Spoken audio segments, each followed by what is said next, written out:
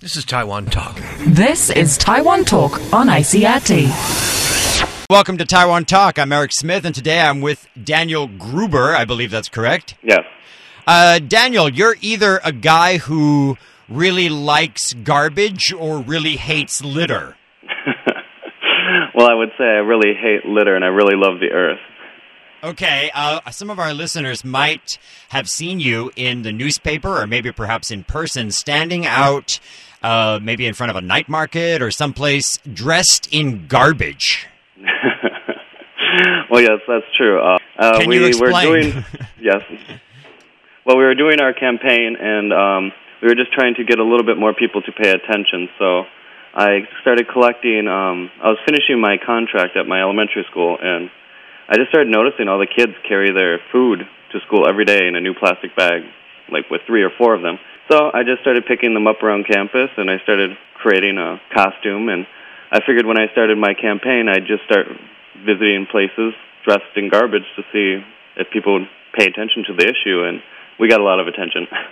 Yeah, I can imagine. What was the main reaction that you got? Shock and awe, people completely stopping in their footsteps and staring. Many people wanted pictures. A lot of people thought it was funny. I was really kind of worried at the night markets. Some of the vendors might be insulted, but they seemed more amused. I think everyone really realizes the issue. It's just complacency, getting people to change what they're doing because it's easier. Right.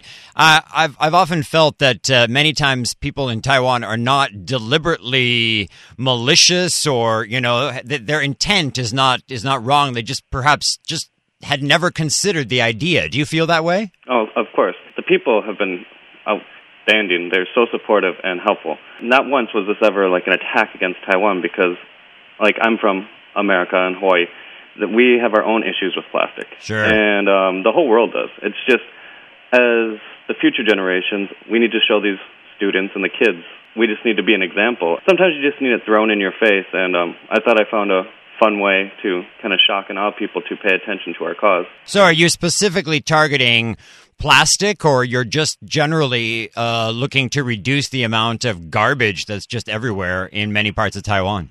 That's not Taiwan, the world. Everyone keeps saying this is all. Why do you do this for Taiwan? I said, I'm not doing this for Taiwan. I'm doing it for the world. This isn't a Taiwan issue. It's just the people here care.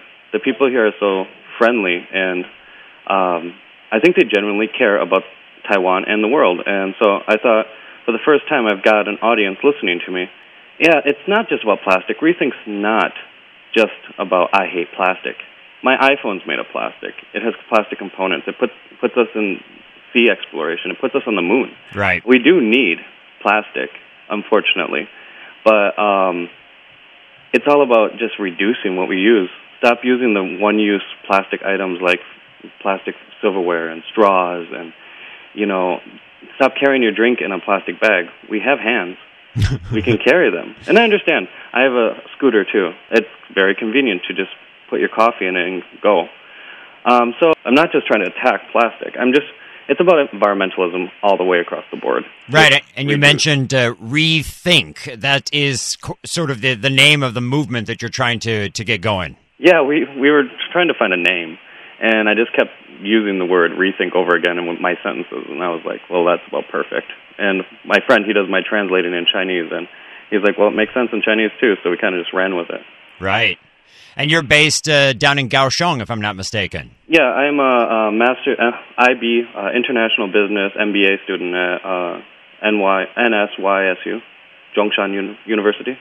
I don't know how long you've been in Kaohsiung, but Kaohsiung has made some incredible leaps forward as far as beautification of the city, parks, and all that sort of stuff. If you'd been there 15, 16 years ago, it was much more of a wasteland, if I can be so blunt.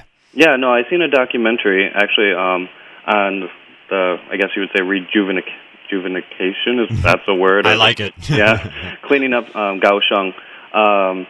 It's amazing. The greenness of the city, you would say, what they're trying to do, their ideas. I think it's great. I was living in the Shanghai area of China before I moved here, and when I moved to Kaohsiung, I was just ecstatic by how green it is. Not just green environmental, but how many trees are in the city.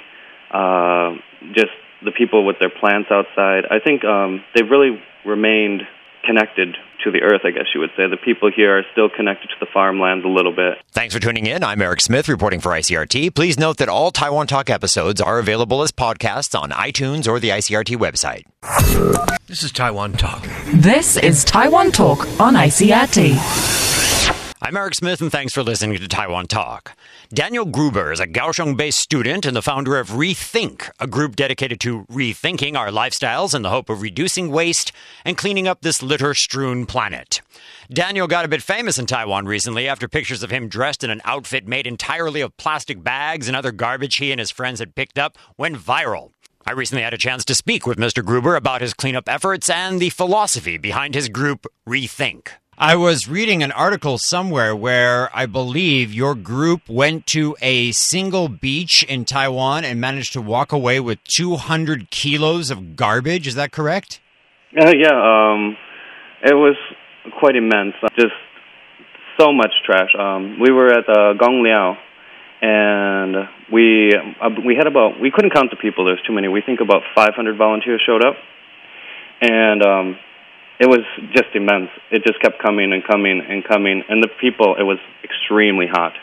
And we were all burning under the sun. And I was very shocked at how hard the people were willing to work for our group. And for me, they were just sweating and dragging up some terrible things, like from, pregnancy tests to other nasty items that shouldn't be on a beach to lots of syringes. Yeah, I've actually, unfortunately, been to the Wanli and Gongliao beaches on more than one occasion, and I don't let my children run around barefoot there. No, honestly. Yeah. And the beaches, unfortunately, it's not just Taiwan. If you look at places like India, and it's just these, actually, the beaches that people don't typically go to. If you look down in Kenting, they're maintenance, they're cleaned up. So a lot of the Taiwanese don't really understand the world predicament. They don't really understand what is becoming of the beaches, because the popular ones are maintenance. And so when I traveled around Taiwan last summer by motorcycle, I'm being from an island, I like to explore the places where the tourists aren't. Right. And I just started seeing just immense amounts of trash. And I don't think it's from the Taiwanese people. I think it's washing up. The majority is washing up from the ocean. So as you said before, this is truly a global issue. No, we're getting it in Hawaii now too. It's washing up, and with the catastrophe in Japan, Fukushima, they've got the radiation, and there's still debris from the tsunami. Plus that garbage island that's floating around the Pacific, that's like the size of Texas or something. Yeah, it's between Hawaii and America, and well, of course, I've never seen it, but I've read stuff about it, and they have mutated animals living on there now, like crabs, and the seabirds, the albatross, are eating it and dying in rapid numbers. It's an expanding problem, and, I think about if I have children, I'm 30 years old now, what's the world going to be like in 30 more years? Because when I was a kid, it wasn't like this. Yeah, and we have Kending, right, in southern Taiwan, which is like the crown jewel of Taiwan. And when I first came here as a young man, none of the major hotels existed, and where they are today, goats used to graze along there. But the main issue that I seem to have with this area is a lack of understanding that you only got this one spot.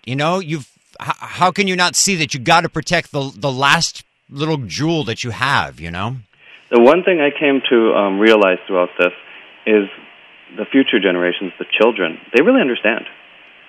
It's more international now. People are on the internet more. They're seeing what different parts of the world look like, and information can spread faster. Look, we organized this whole thing off of one photo snapped of me on accident at Xiaoliocho, and I was just snorkeling, having a good time with my friends, and I just bring a bag and I pick up the trash because honestly, I don't like it touching me when I'm swimming. Yeah, okay. And so I just pick it up, and within like a couple days, 7,000 people had shared it. And people are like, "Oh, I saw your picture on the internet." I was like ashamed. I'm like in my swimsuit, like not even smiling, like totally candid. But yeah, with that information being able to be shared, we're able to reach people. And one group we really need to reach out to, honestly, I hate to say, is the fishermen. Uh-huh. A lot of the fishing ports were really bad, with lots of beer bottles, lots of different items, fishing items, nets, the different things for oyster farming, the styrofoam.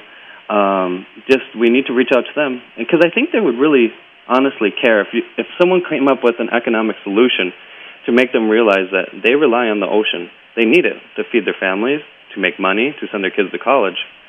But they need to realize that if we keep abusing the oceans, there's not going to be fish in the future. Right, and of course, if that doesn't work out, which it might not, the other plan you mentioned, I think, is probably the most successful one, getting the children. Yeah, well, we have to start with the children, whether it's any type of civil rights movement, environmental movement. It's all about education. Thanks for tuning in. You can find more info on Rethink by searching for the group on Facebook. Reporting for ICRT's Taiwan Talk, I'm Eric Smith.